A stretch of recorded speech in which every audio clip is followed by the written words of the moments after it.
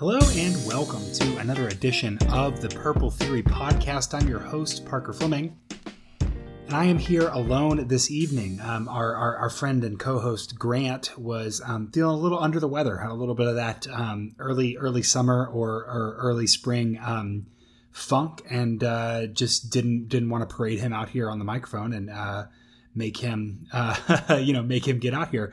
So just me riding solo tonight. Here on a great day, I've been painting my house. The person who lived in my house before me, the previous owner, had, shall I say, eclectic tastes, and we have painted 4 turquoise walls.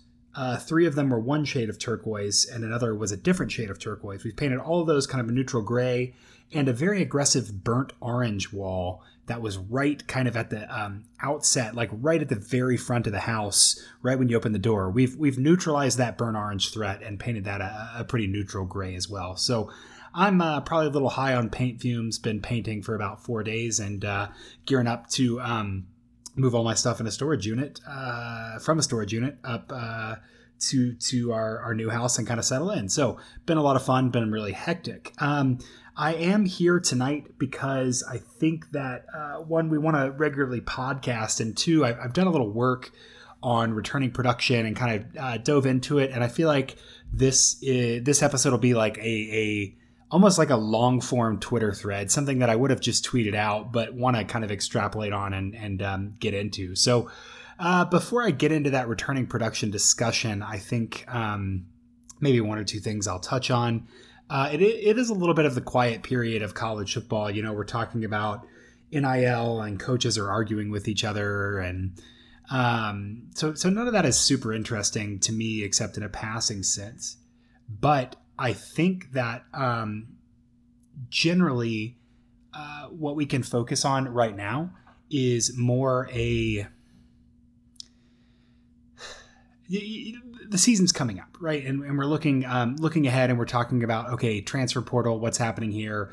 All that kind of he said, she said stuff is a little bit boring to me. Between the Jimbo and the Nick Saban, they all know what they're saying. They all know who they're saying it for, and it doesn't really matter. And they're going to golf together at the meetings this summer anyway, so it doesn't matter. I am doing a bunch of college baseball stuff right now. TCU beat Baylor today. After starting out slow and doing some simulations and some numbers for the College Baseball World Series. So be on the lookout for those. Those are pretty fun. First time I've really done like official numbers for those and gotten things in order. So still have a lot to learn, but it is fun to, code out the simulations of the scores and the tournaments and figure out how teams stack up against each other. Looking to see how TCU will fare. I think they should host a super regional, and that would be pretty cool for Kirk Saarloos's first year. That's about all the thoughts I have on baseball that I'll do here. The other thing that I think is of note is TCU got a commitment from Bubba. I am refusing to learn any other information about this man except his name is Bubba, and he weighed in at 405 at a recent camp. There is a viral video of him out on Instagram and Twitter and what have you, playing offensive line where he just absolutely destroys another young man. I think he is a very raw talent, very big, very physical, but obviously has a lot to learn, and excited for TCU to kind of recruit some big honking offensive linemen. You can never have enough of those guys, in my opinion, generally. So, all right, let's turn. I'm going to open a beer. I hope that's okay. If you're listening to this, well, not if you're like driving to work or driving home from work, but maybe you can open a beer too, and we can talk about returning production. So returning production is something that I kind of outsource to one of the godfathers of college football, statistics and analytics, Bill Conley. Bill does a lot of work and goes and tracks down information on pages that the teams put out and their spring rosters and everything, and tracks the transfer portal and tries to get a good idea of kind of who's coming back and specifically relating to who is on the field. One way that's particularly hard to deal with is offensive linemen and the snaps and starts that they do. He has to go look at participation reports. That's a lot of work that I'm glad that someone else does and I don't have to do. And generally, it's a good way to kind of understand a team's situation. With the transfer portal, it gets a little bit weird because you're kind of able to import on-field production that you didn't necessarily have. And obviously, I think there are some shortcomings there with saying this player was, this productive in one system, so automatically he's going to be this productive in another system. I think that's a little bit troublesome. But again, it's a generally good measure and a good way to understand a couple of things. One, I think for elite teams, returning production allows you to kind of understand who is vulnerable. So it can kind of highlight if an Alabama and Ohio State, a Georgia now, a Clemson, if there's an issue that kind of stands out for them that might draw your attention to why they wouldn't be a national championship contender, right? So something you can kind of early circle and say, I don't know, man. I don't know if these people maybe they have a weakness. Another way that it's really useful is for kind of the rest of college football, the large center of college football, to say who's going to distinguish themselves because they're at the top of their development cycle. And by development cycle, of course, I mean, you have a critical mass of important positions that are certain ages. And a lot of people do really well in college football in kind of a 3 to 4 year cycle of, hey, we're going to be, growing pains for a couple years. And then that third or fourth year, we should have 1 to 2 years of pretty good competition. I think the best example of this is Pat Fitzgerald, who, side note, fun fact, Pat Fitzgerald was 31 when he coached his first football game at Northwestern. 31.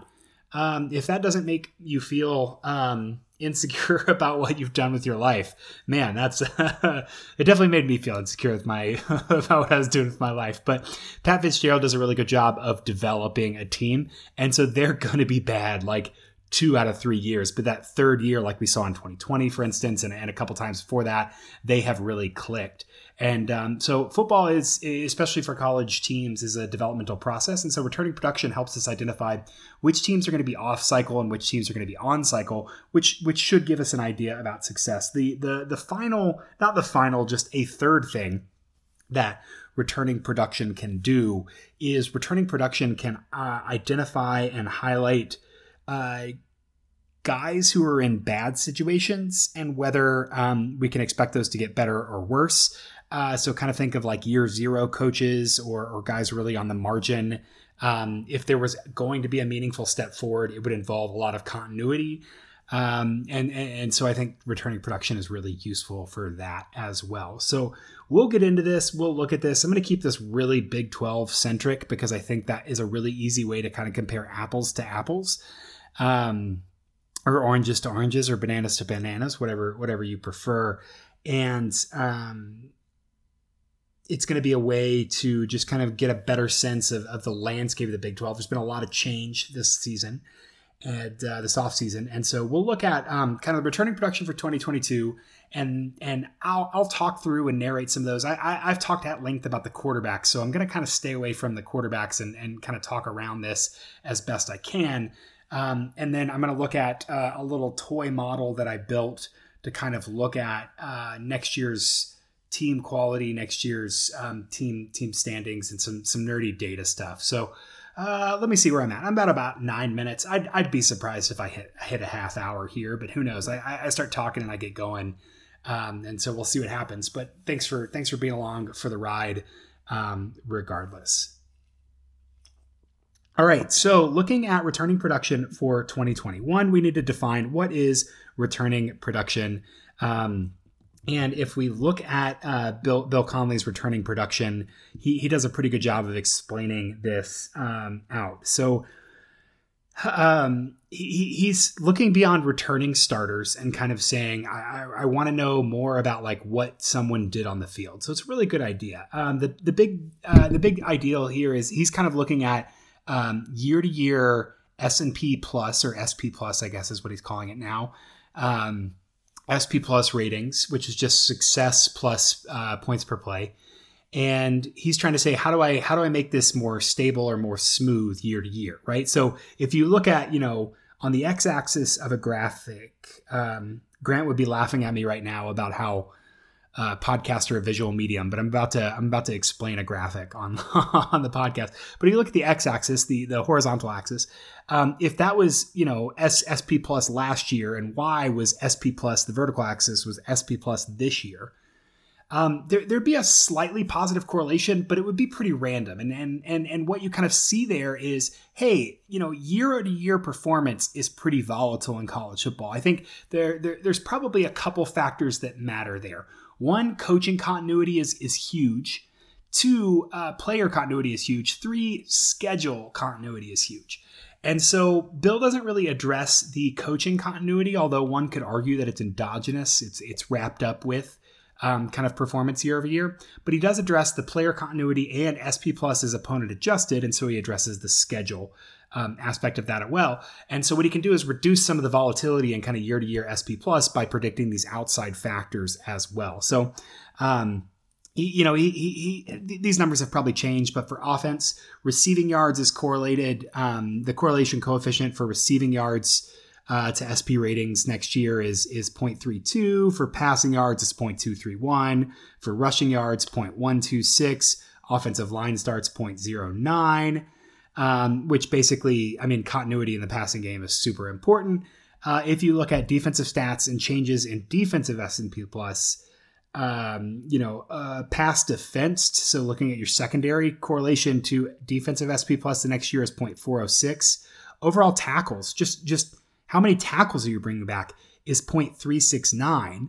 And a correlation coefficient of 0.369 suggests that, you turn that to R squared, you just square it. It says that almost 14% of the variation in year-to-year SP plus on the defensive side of the ball can be explained by just how many tackles you return, right? Not like defensive tackles. I'm saying what percent of your team's total tackles from one year to the next do you bring back? So you look at that with overall passes defensed, and you think, man, I can explain almost 30% of the variation in year-to-year performance based on how much pass defense are you bringing back and then overall tackles.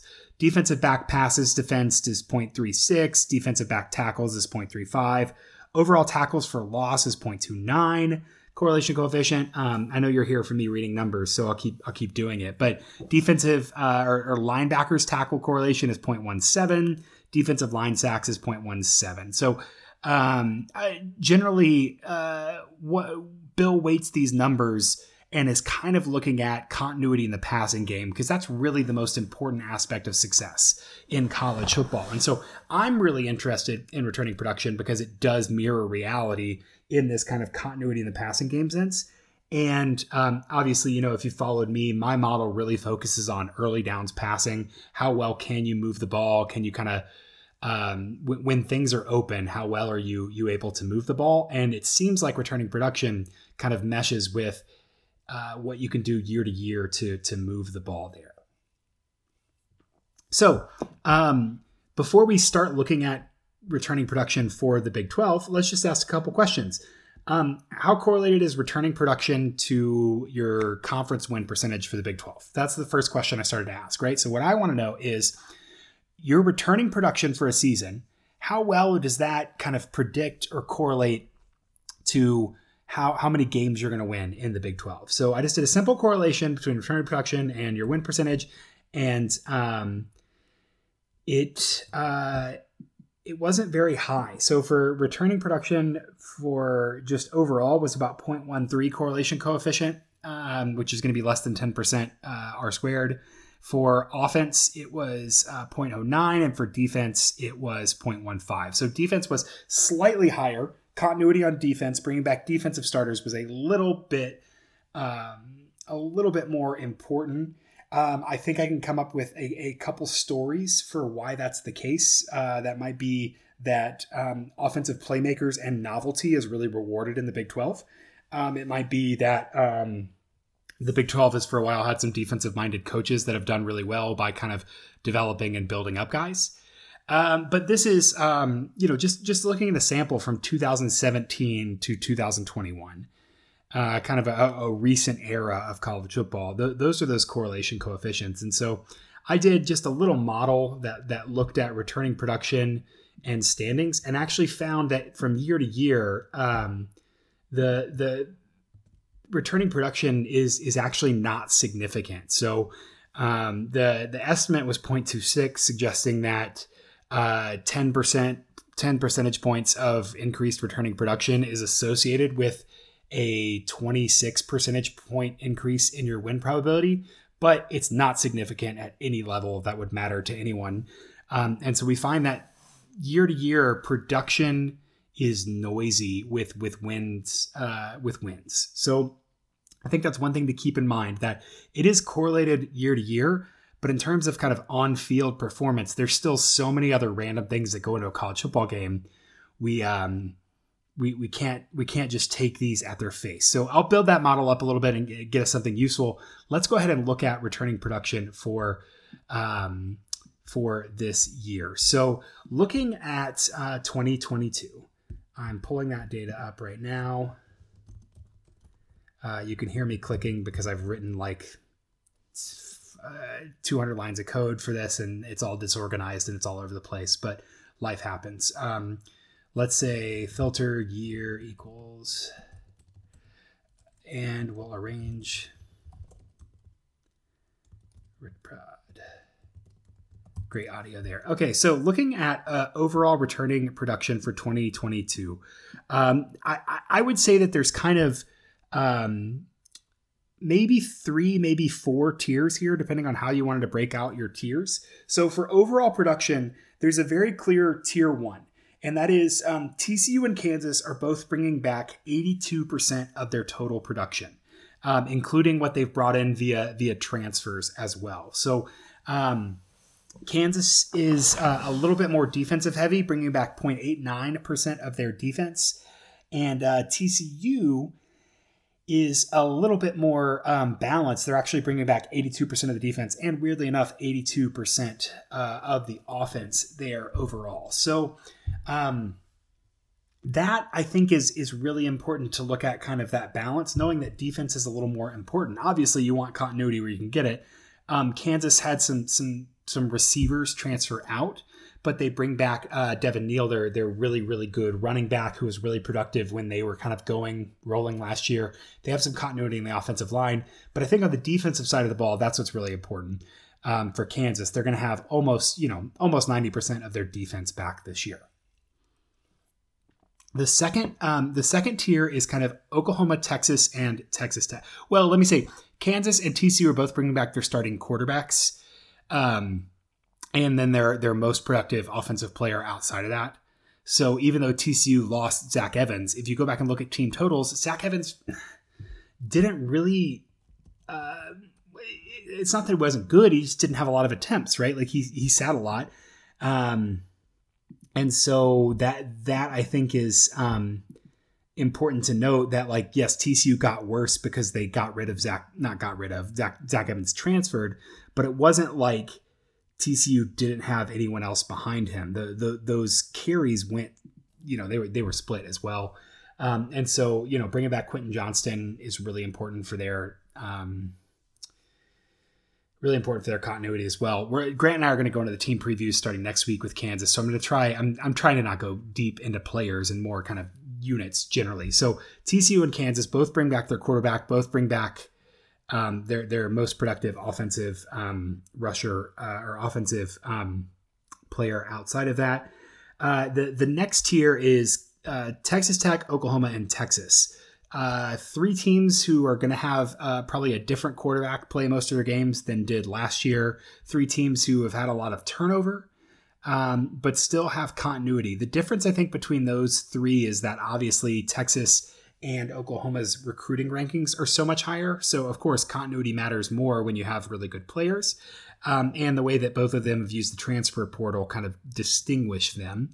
But Texas has 0.68, so 68% of their total, and leans a little heavier defensively, which is good because their defense struggled a little bit last year. If you look at cfb-graphs.com, and you go to a little search bar and you can say Texas, And we can see that Texas's offense, excuse me, Texas's offense ranked 41st in EPA per play, but its defense rated 83rd. So sure, there was some inconsistency on the offensive side of the ball, but the defense really got burned, especially, against the rush, 85th and then 79th against the pass. Really bad numbers from Texas's defense. So continuity there probably means maturity. If you're a Texas fan, that's probably what you're telling yourself. And so Texas, 74% of defense, 63% of offense. Oklahoma is bringing back a lot more defense, which might be a bad thing. I don't know. They were 127th in passing defense last year in terms of EPA per pass. Really, really bad. Their offense is only 0.57. They did lose a lot obviously they lost one. Okay, this number is deceptive. I think I've just decided this number is a little deceptive because they lost Caleb Williams and Spencer Rattler. So that's 100% of their quarterback production.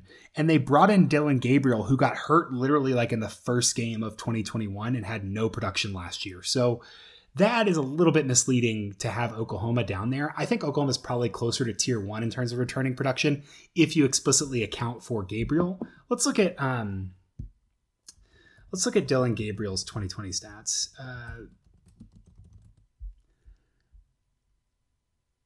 Statso Googling things while I'm on air.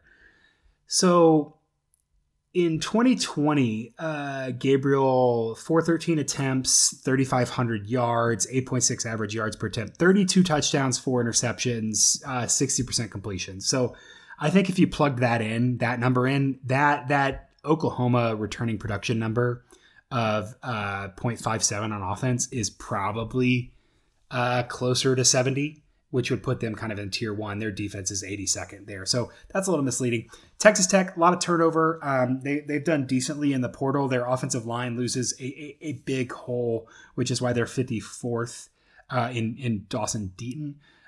That's why they're 54th overall. Or excuse me, that was a lie. Why they're 54% of their offense is coming back. And then only 65% of a defense that, wasn't excellent. So looking at Texas Tech, their offense was pretty balanced, 48th in rushing, 51st in passing. They actually have a trio of running backs that are really, really good, and I think they return all 3 of them. So they lose, obviously, Eric Izukama on the outside, and they will lose Henry Colombi, who transferred out because he was not an FBS quarterback.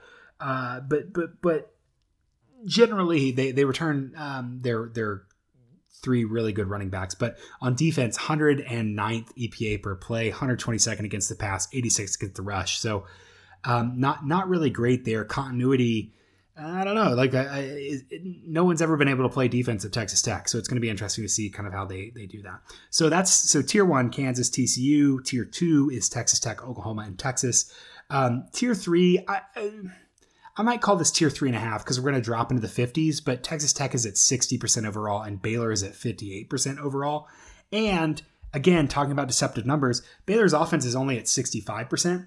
A lot of that, they're bringing back almost the entire offensive line, but they are losing Gary Bohannon, who had most of their attempts, but Blake Shapen's probably a better quarterback. And by probably, very, very certainly so. Also, their system is really not about it's about system and scheme and execution. It's not about dudes making plays. They do lose Tyquan Thornton and Abram Smith, who I've affectionately called kind of the lightning bolt and the bowling ball. And Tristan Ebner, who was hurt some, was pretty productive for them. So they lose kind of a lot of their skill positions. They've got some talent there. I think Grant and I talked about Squirrel Williams last year because that's a hilarious name, and he really didn't find a role, but he'll be featured prominently. And so the drop-off won't be as stark as a 65% returning production suggests, but on defense, they're at 51, and I think that's actually overestimating kind of their returning starters because they did bring in Jackson Player, and if you look at their interior defensive line, they have Jackson Player and Siaki Ita, who might be going by a different name, but I don't recall it, a nickname. But you can really only play one of those guys at a time, and having them fresh is pretty great. But you lose Terrell Bernard and Jalen Petrie, not to mention a couple other kind of secondary guys. I really think that Baylor's defense under Dave Aranda will still be, well coached and interesting, but that they are losing some significant star power, maybe a turnover year there. So they're only at 0.58, and then Kansas State is at 0.57. Again, Kansas State is almost always in this kind of 0.50, 0.57 range here. I'm looking at the number. Where did I put my Google sheet? Here we go. So I'm looking at Kansas State, 0.79. So 2017, they were a lot. Your point is wrong. 0.77 in 2018, in 19, 0.69, in 20, 0.61, in 21, 0.72. So a lot last year. And then they lose their quarterback this year. So this is actually a little bit lower for Kansas State than they've normally been, but they are kind of in that normal range. I would classify Kansas State, especially under Kleiman, as very much a development-minded program. And so their key there is balance, right? They're 0.59 on offense, 0.55 on defense. They bring back Deuce Vaughn, who's a really electric player on offense, and drove a lot of their playmaking. I think that as Kleiman's goal is to kind of build or raise the floor of the program, bringing in Adrian Martinez definitely adds some higher volatility, which increases your ceiling, but also increases or decreases your floor. But they kind of are even keel. I'm looking right now. I'm at 25 minutes. I did not think I was going to go this long, but I am just rambling. So if you're still listening, shout out. So the last three are pretty interesting here. If we go to kind of, so tier 2, I'm calling Baylor, Kansas State. West Virginia is at 0.56. They're 0.48 on offense, but they lose Daigie and they lose Winston Wright, their best receiver. But Winston Wright dropped the ball a ton. And so, again, this number is a little bit, I can talk myself in and out of this because I think West Virginia has a clear vision of what they want to be. Will JT Daniels, the quarterback they brought in, who didn't have a lot of production last year, if I look at JT Daniels in 2021, he only had, I want to say like 100. Yeah, 94. So he only had 94 attempts last year. They were all in garbage time. And so Daigie was all of their, passing attempts, even though they had Green come in and run a little bit. And so there is a little bit of a misleading stat there as well, because you bring in a guy who didn't really play a ton last year, but who is an obvious upgrade from Daigie. And they have a lot of guys at wide receiver who can fill in, who might not drop the ball as much. They also lose Letty Brown. They're going to replace him with, I believe, TJ Smith. That is not his name. TJ Smith, somebody entirely different. But they have running backs there as well. So that West Virginia is kind of rounding out that tier 3. And then in tier 4, you have Oklahoma State and Iowa State. Oklahoma State, 69% on offense that they're returning, only 37% on defense. They had some losses. Oklahoma State draft picks in 2021 is going to be like some dudes. They had,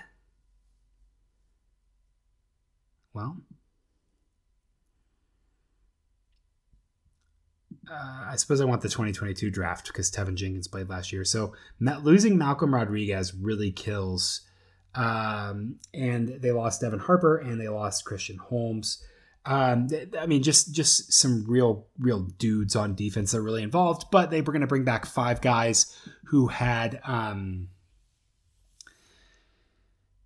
20 pressures, I think, last year. 4 of those 5 guys, one of them was Malcolm Rodriguez. He's gone. And then they had a lineman who got hurt as well. So again, injury is something to focus on here, but the defense is definitely hurt. Offense, they lose receiver Tay Martin. Iowa State it might fall off a cliff a little bit here, and it's just inevitable with a guy like Matt Campbell, who is in that kind of Pat Fitzgerald school of when things go well, you can be annoying, and then once every 4 years, like compete for the title. But Iowa State kind of has fallen off. They're at 40% returning production overall, 37 on offense. Obviously, they lose Breece Hall, they lose Tyreek Milton, they lose Brock Purdy. Some of you who are familiar with my work could argue that losing Brock Purdy is, maybe a potential way to upgrade. But Iowa State has been good historically when they've had good returning production. For instance, I look at their 2017 year where they kind of were really annoying. They had 0.86 returning production, 65 on offense, 75 on defense. And then you look again, 2020, when they went to the Big 12 championship game, they had 0.67. So really good there. 2021, they stepped back a little bit, and they were at 0.88. So a little weird there last year from Iowa State, but they kind of play live and die ball, and they don't have a special teams coach. So I don't really know what you're asking for there. Okay, so that's a long and rambling kind of survey of the Big 12 in terms of returning production. And what I want to do now is just talk a little bit about this dumb little toy model I made. So when I say a toy model, for those of you who may not know, I'm not like making toys. I'm not playing with Barbies. A toy model is something I refer to as an economist, just to say like, hey, I should probably put a pencil on paper and write down some relationships mathematically. And just for the sake of understanding things better, let's just like put some formal structure on this. But I'm not claiming this is causal. I'm not claiming this is like definitive. It's just saying, hey, if I have an idea in my head that returning production should affect the quality of your team next year, I'm going to run a little model, and let's see what that model says about production next year. So all I did was I went through from 2017 to 2021, and I took total EPA per play per game. So total EPA per game in Big 12 conference play. I did that because that helps you with opponent adjustments. Basically, everyone's playing the same teams, and the opponent adjustments are constant. And so I can kind of filter those out. It's not a problem. I know that Kansas plays a harder schedule than Oklahoma in the Big 12 because Kansas has to play Oklahoma and Oklahoma doesn't have to play Kansas, right? But generally, on average, these are better ways to compare. And so all I did there was I just took your win percentage in conference play this year is a function of your win, your quality last year and your offensive and defensive production, right? And so by quality, I'm not saying wins and losses because those are random, right? There are very narrow margins. There's a lot of close games. So what I'm doing is saying, let's predict your win probability this year, or your win percentage in Big 12 play this year based on your returning offensive production, your returning defensive production, and your EPA per game last year. So if I do that in a little model, what I get is I get some pretty positive results. So offense is slightly significant, not at the level that I think I would like publish in an academic paper. Although if you remember your AP stats class in high school, 1.6 gives you a 10% significance level. It's 1.69, so it is significant. But generally, I kind of throw that out if it's not 5%. I am interested in defense is significant at the 5% level and the 1% level. And your EPA per game last year is significant at the 5% and the 1% level. So a 1 percentage point increase in defensive returning production is associated with a 1/10 of a win increase next year. 1 percentage point increase in defense is associated with a 1/10 of a percentage point increase next year. And the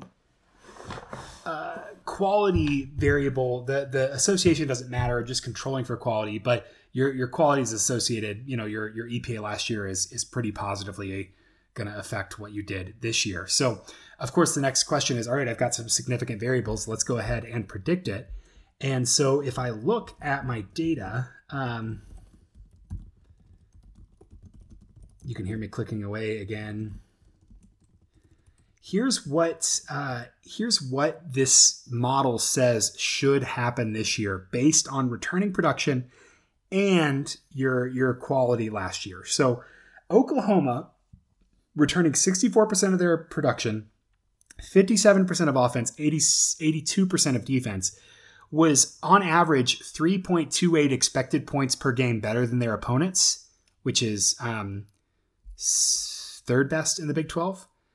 It's predicted that they will have a conference win rate of 0.667, which is over the course of 9 games, 6. So we're predicting Oklahoma to go 6-3 based on returning production. I'd say this is probably low, and we'd skew that higher, but it has Oklahoma at the highest. So we care more kind of about the ordinality instead of the cardinality. I don't care about the big differences. I just care about what order they're in.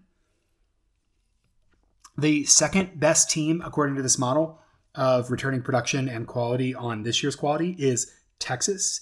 They were 0.645 expected points better than their opponent last year, even though they had a really bad record. They are projected to win almost 4.86 conference games. They're tied with TCU. So the model equally likes TCU and Texas. One reason that is that TCU's defense is really bad last year. And so even though TCU's returning production is 82%, whereas Texas is 68%, Texas's defense is 74%, while TCU's defense is 82%, and TCU's defense was worse than Texas's defense last year. So that's where you kind of get that equality. Fourth in the conference is West Virginia. This model really likes West Virginia. It predicts it to win about 4.6 games, so kind of flirting with that 5-4, which again would be very similar to kind of the structure of the last couple of years, where you have Oklahoma at the top, and then you have Texas, TCU, West Virginia as kind of that upper middle class of the Big 12. Right on the edge of the line, the first team with kind of a losing projected record is Baylor, 0.423. Which equates to about 3.8, almost 4 wins on the season.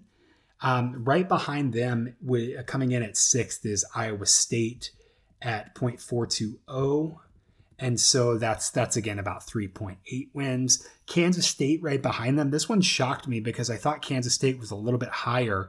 And I'll do in a second, I'll add a team fixed effect in there just to try and control for coaching. But Kansas State is at 0.348.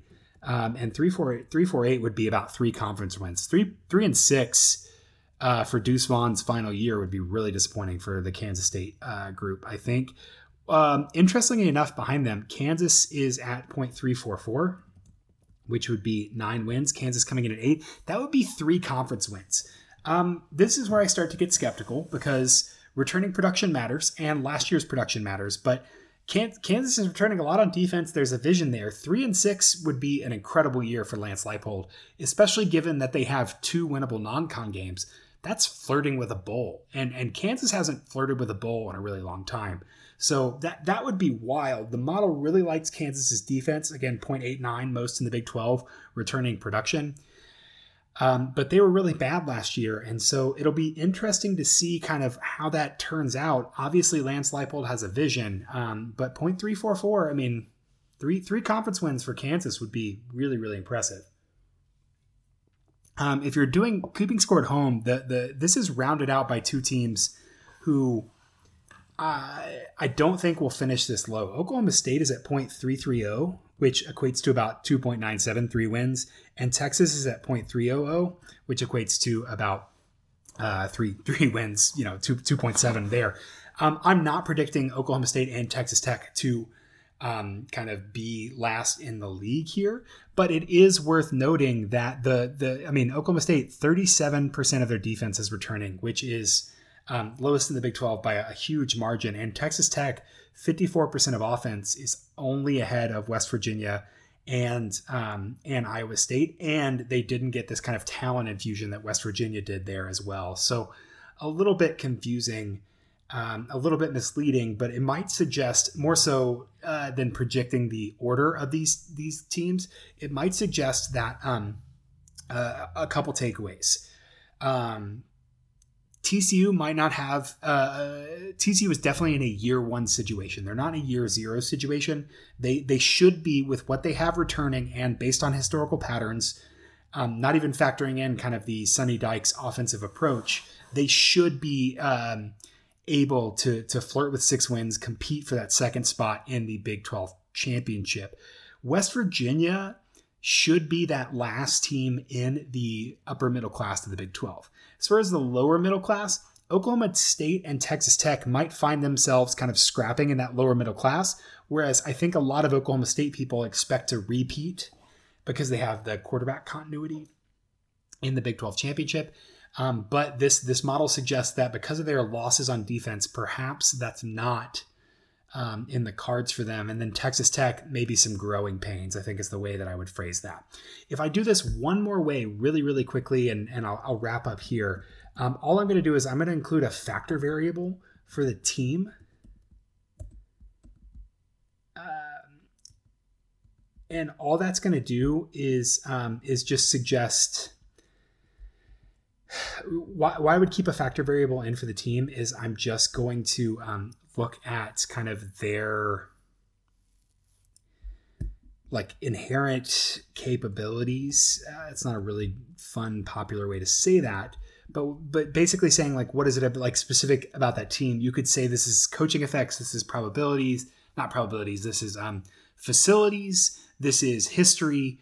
And all of that. So if I include that team fixed effect there, which I'm inclined to do, I get Oklahoma at 0.9 win percentage. Texas comes in at second at 0.57. Iowa State at 0.56. Baylor at 0.51. TCU falls to 0.498. They're the first team with a projected losing record. West Virginia at 0.45. Kansas State at 0.41. Oklahoma State 0.388, which again, red flags.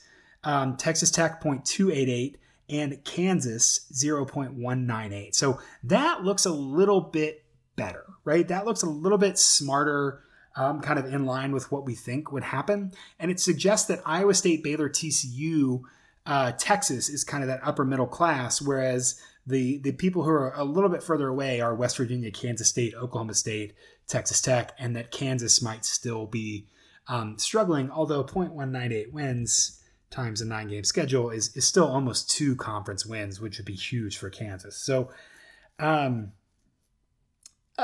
think this is interesting. I'll tweet both of these graphs and both of these models just to kind of let you look around at them and see what they are. But generally, I think that returning production is a really good way to kind of formalize your thoughts about who has what coming back. And it definitely does translate to on-field production, even though it's not perfect. I'm not using these necessarily these alone to predict the standings of the Big 12 this year, but I am, able to reduce the variance in year-to-year production based on these returning production numbers. And so that's pretty cool. That's pretty cool overall. Cool. Well, this was just me ranting I haven't even looked at the time. I told y'all I get started going and I get going. I'm about 42 minutes. Man, I told Grant I was going to be like 20 minutes and out of here, but here I am. If you're still listening to this, you're probably a sociopath like me. If you got any questions about returning production, if you got any wrinkles you think are interesting, hey, I want to look at this. Hey, what about this? I'll probably play around with this data. I've got it in my computer. And 2 things I want to do are, one, quarterback continuity. I think I just want a dummy variable for, are you bringing back a quarterback with starting experience, whether he was at your team or not?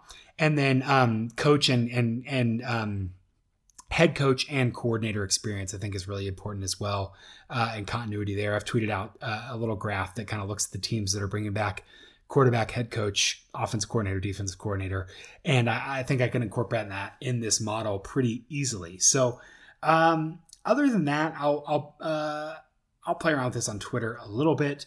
And if you have questions, just tweet at me, DM me. Would love to hear about those. And we can kind of play around with this data as we're looking at the college football season. Other than that, I am a little bit in college baseball mode here. So I am looking at the, gearing up for the College World Series, doing predictions and everything for that. And so look out for those on Twitter. Make sure you follow me at StatsOwar on Twitter. And Grant, follow him at Grant McGalliard, spelled like it sounds with all those vowels. Next week, we're kicking off our preview series. It is going to look, crazy. We're just going to start with Kansas. We're going to do deep dives and just really get into kind of focusing on the season and focusing on the things that are happening on the field. We'll watch a little film. We'll talk a little film, talk a little scheme, and do all that again this year. So really looking forward to that. And we'll be back next week. Until then, go Frogs.